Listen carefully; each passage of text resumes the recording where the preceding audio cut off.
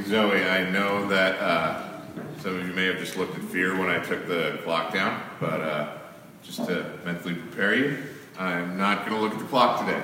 I still have one on my phone, and I have a good internal clock, so it's not going to be crazy town. But just sometimes you like to not have to look at the ticking clock. We're going to be in Exodus chapter 1 today. And we're going to be spending our time in Exodus. Can you just go one forward while we're looking for you? No, that's fine. We're going to be in Exodus chapter 1, and we're going to be in Exodus for the next little while. Last year, as some of you know, or all of you know, I wrote a planning book, a transformation book, and that was okay. That was a good experience, and I preached a lot of sermons on like how we could work through that. And at the beginning of 2019, I wanted to continue to talk about transformation, except that I kind of hate planning books. I think they're important. I think it's incredibly good work that people that do those do. And I think that I did a decent job at it. I think I did okay, and maybe even slightly better than okay, depending on who you ask. However, it was not fun. And the reality is, God did not give us, as His people, a planning book. That's just the reality of it. God didn't give us a planner. He gave us stories. So I want to spend 2019 talking about transformation, and the way that I want to talk about transformation is following the book of Exodus. Because the book of Exodus is used throughout Scripture as a metaphor for the lives that we are living as we walk and follow the Lord. The book of Exodus is used as a defining narrative for the people of Israel throughout the Old Testament, then specifically for Jews in the New Testament. It's constantly referred back to. And the story of the journey of the people of God from Israel to the Promised Land, from not being a people to being a people, is considered parallel consistently to our journey as followers of Jesus, together following Jesus. As we move from self to Jesus, as we move from slavery to freedom, as we move from death to life. And I think one of the things, though, is that we've lost, for whatever reason, and it doesn't matter how we lost it, but we've lost some of the understanding that our journey following Jesus is just that, a journey. And it is a transition that we must undertake if we are to become followers of Jesus, rather than merely a momentary decision. Following Jesus isn't a snap, I used to be here and now I'm here, I teleported from slavery to the Promised Land. That's not the way following Jesus works. Following Jesus works like starting and turning and walking and following and going through the wilderness and finding yourself in the place where God calls you to be. So what I'm hoping is that as we follow the people of Israel on their path, that we will hopefully grasp a fuller understanding of our Exodus as well. Because there are things in 2019 that we as individuals, as a church, as followers of Jesus, as a culture, as human beings on this planet, we need to leave and we need to exit. There are things in 2019 that we need to escape as we go forward. And the reality is we will follow this story. This path of exit and escape is long, it is difficult, it is confusing, it is painful. There are many times when we will find ourselves asking, is this worth it? Is this worth it at all? And we will find ourselves asking, am I on the wrong path? Does any of this matter? Yet what we are promised on the other side of this, when we are promised our promised land, is joy. Joy in depending on the Holy Spirit day to day. This is what we're promised in Romans. And I want to start this, not in the book of Exodus, but with this promise from Romans 13. That Paul prays for his people and ultimately all people that would read his words. He said, may the hope of God fill you with all joy and all peace as you trust in Him, so that you may overflow with hope by the power of the Holy Spirit. This is the promised land to which we are headed in this life as a foretaste of the promised land to which we are headed in the next life. This is available to us now, in the midst of our pain, in the midst of our uncertainty, in the midst of our anxiety. This hope, this joy, this peace is promised and available to us. But we got to exit. We got to exit. We got to depart. We need to emigrate from lands of slavery and bondage and fear into what God has called us. So this is where we're going to start in Exodus chapter 1. So these are the names of the sons of Israel who went to Egypt with Jacob, each with his family: Reuben, Simeon, Levi, and Judah, Issachar, Zebulun, and Benjamin, Dan and Naphtali, Gad and Asher. These are the descendants of Jacob, numbered 70 in all. Joseph was already in Egypt, and Joseph and all of his brothers and all that generation died, but the Israelites were exceedingly fruitful. They multiplied greatly, increased in numbers, and became so numerous that the land was filled with them. There's a couple of things I want to address. First of all, one is irrelevant and the other is actually important. But first off, it's like these 12 names are the 12 sons of Judah. They become the 12 sons of, and they become the tribes of Israel. Okay, so those are their names. The other thing that I noticed as I watch this is like we go in cycles as people of God where we would just bring back children's names from the Bible. You know, we went through like all of the gospel names for a while, Matthew, Mark, Luke, John. And then if you wanted to be really cool around the early 2000s, you started to bring like Reuben, Simeon, Levi, Judah. We started to see a lot more of those in the last 15 years. I have not yet seen an Issachar or a Zebulun, so I'm really looking forward to that. So if anyone who is perhaps, like, should any of you have babies in the future, I would like at least a middle name to be Zebulun. That would really... Secondarily, I want us to notice what happened. So we're talking about multiple generations that have gone by. So we're talking about hundreds of years of history that are being condensed into this verse. And the Israelites were, and what happened to them is that they were in Egypt, and when they were there, they were fruitful and they multiplied. They were fruitful and they multiplied. Where does the language of being fruitful and multiplying sound familiar to anyone? Genesis chapter 1. What was the command that God gave his people? Be fruitful and multiply. He gave that to everything on the earth. Fill the earth and subdue it. Have dominion over everything. Shepherd, not crush. Shepherd this planet in the way that I have called you to do it. And so we can see that they are fruitful and multiplying. They're doing what the Lord has called them to do in Egypt. This is fascinating to me because sometimes people act like I'm in Egypt, I can't do the will of the Lord. No, you can. It doesn't matter where you're located or if that is the right location. Start doing the will of the Lord now. They did the will of the Lord in Egypt. Then a new king, to whom Joseph meant nothing, came to power in Egypt. Look, he said to his people, the Israelites have become far too numerous for us. Come, we must deal shrewdly with them, or they will become even more numerous, and if a war breaks out, we'll join our enemies, fight against us, and leave the country. Okay, so let's just stop there for a second and ask the question, really? What? Really? Why would you automatically say that?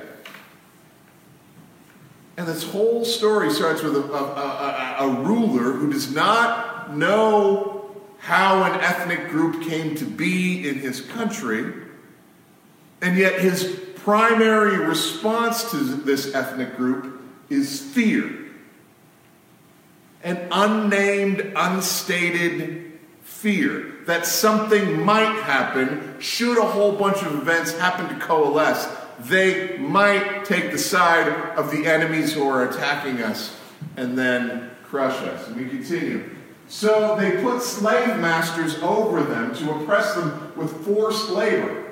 They built Pithom and Ramesses and store cities for Pharaoh. But the more they were oppressed, the more they multiplied and spread. So the Egyptians came to dread the Israelites and worked them ruthlessly. And they made their lives bitter with harsh labor in brick and mortar, with all kinds of work in the fields. And all their harsh labor, the Egyptians worked them ruthlessly. So, and this is really interesting to me because we're seeing the pattern of oppression that happens over generations condensed into a very small story. And yet, this is the path of oppression, that there is a fear. There is an unnamed, unstated fear that these people may choose the side of our enemies. That should something happen, then then they might turn against us. They are different than us. They are not us. Therefore, we ought to be afraid of them because they are not us. And then this fear turns to exploitation. This fear turns to like, well, now let's take advantage of them because, and if your original concern was that, and your shrewdness, your genius of Pharaoh is that if war breaks out, they'll join our enemies and fight us and fight against us. Are you making that more or less likely by working this group of people ruthlessly and exploiting their labor? This is the reality of this, that further exploitation turns to greater fear and more harshness.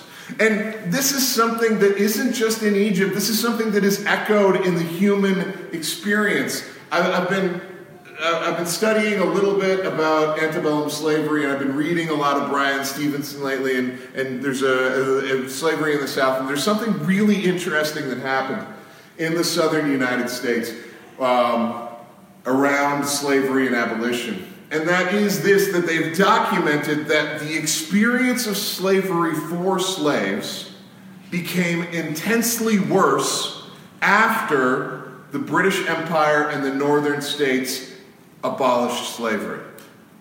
That in their fear, those places that still wanted to maintain slavery made slavery even more harsh. That the domestic slave trade was tearing apart families and much more undignified. Not that slavery is ever dignified, but they used to. There was an unwritten rule that you would sell people as whole families, and as horrific as that sounds, that is infinitely better than selling people as parts of individual families and not acknowledging that those families existed in the first place. We see this in human history when. And not only do we see it in human history, we see it in our own lives. That we make a mistake, right? So I've made a mistake. I've done something wrong. And in light of that mistake, and in the context that's been created by that mistake, I now pile another mistake on top of it to try and deal with that mistake. And then I pile another mistake on top of those two mistakes because now this mistake is starting to spread so badly that I got to start to try and fix it. We talk to this about our children. Teddy and I talk to our children about this all the time. That sometimes they'll be caught in a bad situation. They've disobeyed us. They've done something that they ought not to do, and then they lie about it, right? And then they keep lying about it. And then in order to cover up those two lies, they got to tell another lie. And one of the things that we've said is one of the things that we've tried to make clear to our children, and I, as a grown man, am trying to understand this myself, that if you have made a mistake, your first job when you've made a mistake is to stop making mistakes. You don't make a mistake better by piling more mistakes on top of it. And yet that is what we do as humans. Our pride and our fear and our ignorance will not let us stop making mistakes. We continue to pile things on. When the reality out of our the pathway out of this for Pharaoh was repentance. We ought not to have done this. We ought not to continue to do this. This was wrong. We need to fix this and make reparations. But instead, they continued to crush, and pride and fear prevented that. And we see the path that Pharaoh takes. The king of Egypt then said to the Hebrew midwives, whose names were Shiphrah and Puah, when you are helping the Hebrew women when you are helping the Hebrew women during childbirth on the delivery stool, if you see that the baby is a boy, kill him. But if it is a girl, let her live. The opposite to what we see in our world today, because our world is so very, very different. Now, we let boys live and we kill girls. But, again, is this fixing your problem? And again, I think that we need to understand the power dynamics in the story, that Pharaoh represented president and pope wrapped up in one. That all power in Egypt resided in his person. that every power in the world stood before these two women and commanded them to commit murder as an expression of oppression on behalf of their country and their God. Pharaoh was God in Egypt. They are presented with every conceivable power standing over these two young midwives, and they are asked to follow his command to commit murder in behalf and in defense of his fear. And their response is this. The midwives, however, feared God and did not do what the king of Egypt told them to do. They let the boys live. And I've been studying this a lot over these holidays. And these have become some of my favorite words in Scripture. That the midwives, however, feared God. In Hebrew, it's Wa Terena Ham Yel Adot Et Ha Elohim. The midwives, however, feared God. And that was a decision that they made in the face of every power that humanity could throw at them. Every threat and every reward was represented in the person of Pharaoh. He could give them wealth, security, comfort, or he could give them pain, torture, and death for disobedience. But these women, however, feared the Lord and would not participate. And this is an inspiring moment because just something in me loves nothing better than someone standing up to someone powerful and saying, no. But these midwives feared God. And most of us will not be confronted with a choice this stark. This is the reality of the world in which we live. We will not be confronted with a choice this stark. But we will be confronted with a choice. And we know this because Jesus told us that we would be confronted with a choice. Jesus is speaking to his followers in Luke chapter 12, and he says, I tell you, my friends, do not be afraid of those who kill the body and after that can do no more. But I will show you whom you should fear. Fear him who after your body has been killed has the authority to throw you into hell. Jesus stands before his people and says, there is a state out there that wants to oppress you and will threaten your life. And in light of that, be afraid of the person who, when you're dead, isn't done with you. Are not 5 sparrows sold for 2 pennies? Yet not one of them is forgotten by God. Indeed, the very hairs of your head are all numbered, reminding them of a verse that they know from the Psalms. Don't be afraid. You are worth more than many sparrows. Keeping track of the hair on head numbers gets easier for some of us as life goes on. But Jesus specifically stated to his followers who they should fear. And we saw this choice played out as Peter stood and was asked, do you know Jesus? You've got that funny fisherman accent that all of the Jesus followers have, We saw that choice played out. And the early church members were confronted with the reality of, will you choose to say that Caesar is Lord, which was part of the instruction and part of the proclamations whenever government was undertaking an activity or a new tax was being levied or a new Caesar was being put into place. This expression that Caesar was Lord was stamped at the bottom of official proclamations. They were required as part of their allegiance to the Lord to say, no, Jesus is Lord. Using the exact same wording but flipping it on its head, that Jesus is Lord. The early church members confronted this choice, and we're confronted with this choice. Who will we fear? Because even though we live in one of the safest countries in the world, in one of the safest times in human history, in one of the richest, and certainly the richest society that has ever existed in human history, we live in deep, unstated fear and loneliness and pain. And even though we live in fear and poverty and loneliness and pain, we fear itself. We fear loneliness. We fear poverty. We fear pain. We fear that we will not have enough, that we will not be enough. And in the environment of this fear, we make horrific mistakes that damage us and that damage other people.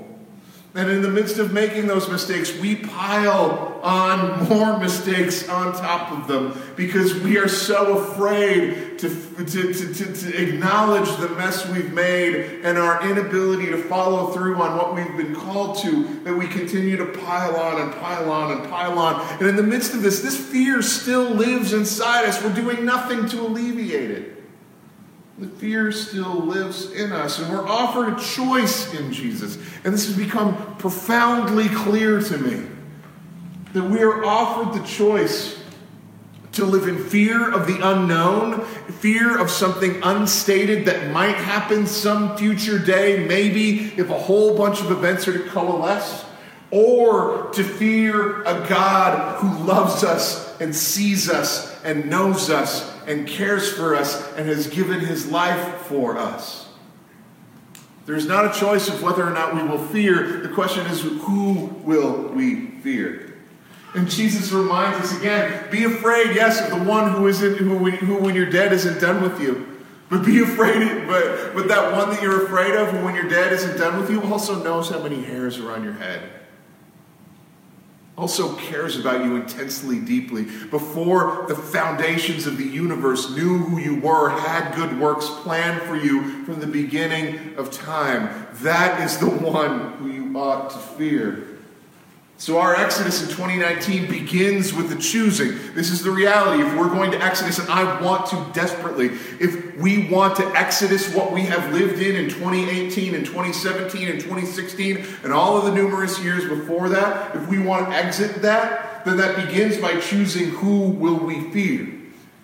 And I believe that we as a church and as followers of Jesus want to choose to exit this pain and anxiety and uncertainty and bondage to piling mistake on mistake that damage us and destroys others. And in light of this, we're presented the power of Jesus and his Holy Spirit and the power of everything that is holy, that it is beyond anything that we could ask or imagine. And we are presented this and say, are you going to fear the powers of this world which take and destroy, or are you going to fear the God who deeply, deeply loves you and is building and protecting and ensuring your safety and comfort and joy now and for eternity? Who will we fear? Well, the women, however, feared the Lord. When the king of Egypt, I love this, when the king of Egypt summoned the midwives and asked them, why have you done this? Why have you let the boys live? The midwives answered Pharaoh, Hebrew women are not like Egyptian women. They are vigorous and give birth before the midwives arrive.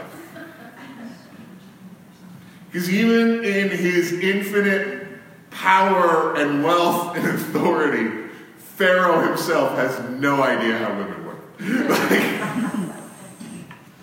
Women are a mystery even to Pharaoh. And even in the midst of Pharaoh's obvious ignorance, what's more important than Pharaoh's obvious ignorance is God's kindness.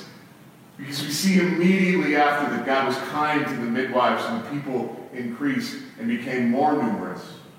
And because the midwives feared God, he gave them families of their own. God was kind to them in the midst of their fear of him. And he rewarded them with security and joy beyond what Pharaoh could give them. God's kindness is more important than our fear of the world. And he rewarded them in their fear of him, in their obedience to him, with joy and hope now and for eternity. So this is what we're left with. Will we also, however, fear the Lord? When we are confronted with all of those things that are attempting to confine us, fear of where the money is coming from, fear of where if our family and supporting group are going to be there, fear of whether or not our job is going to be there, fear of whether or not some unnamed, unseen, unclaimed force is going to take us, fear of whether or not we're going to be lonely or happy or satisfied this year. All of those deep-seated anxieties that fill bookstores and line the pockets of pharmacological companies. Will we choose at this point, and by the way, I'm on meds. If you need to be on meds, go be on meds. That's fine. If you need to go read a book about dealing with your anxiety, that's a wise thing to do. But I'm just saying that there are people that are using these things to profit off them and aren't really interested in you being healthy and free of those. Are we, in the midst of that, going to choose the way of the world, which leads us deeper down the path of anxiety and oppression and anger and injustice? Or are we going to say, we, however, will fear the Lord? And come what may, we will fear the Lord. And we will trust him to care for us now and for eternity. Because I remind you again of the promise that is stated clearly. The promise that I am deeply, deeply trying to believe in my heart as much as I believe it in my head. That God is love. And whoever lives in love lives in God and God in them. And this is how love is made complete among us. So that we will have confidence on the day of judgment. In this world, we are like Jesus. There is no fear in love. There is no fear in love. But perfect love drives out fear because fear has to do with punishment. The one who fears is not made perfect in love. I'm desperately trying to be honest as much as I can that I am not yet made perfect in love. But I got a hunch I don't think you are either. But I want to be. And I don't think that Jesus said being made perfect in love was something that only happens after we die. I think that there is being made perfect in love, having this fear driven out of us and replaced by the fear of the Lord is something that can happen now, in this life, as we face whatever we face, that we can live that for ourselves and for our families and our neighbors. And that is the good news that we will share as we leave from here. So as we come to this table, we are again presented with this stark choice, because it was at this table that Jesus said, Jesus, before he went to the cross, said, this is the new covenant in my blood, which is poured out for the forgiveness of sins. This is my body broken for you. This is what I'm doing for you. If you take this, you are taking in the new life that I am offering. So I would like us, as we come to this table, and this table belongs to the Lord. It does not belong to me. It does not belong to any of us. This table belongs to Jesus and is a place where we receive symbols of his grace. I would ask you to take a moment and ask you, what choices are you making? What howevers do you need to leave behind as you come to this table? And I would ask you to pray about that. I would ask that the Holy Spirit would reveal that to you. And that when you come to this table, you are making this decision that we as Disciples Church, however, fear the Lord. That you as individuals, as Phyllis, as Zoe, as Wendy, that you as individuals, we, however, will fear the Lord. And walk to this table in confidence, knowing that what God has for us here is more valuable than anything that the world can give or take away. Let's take some time in silent prayer.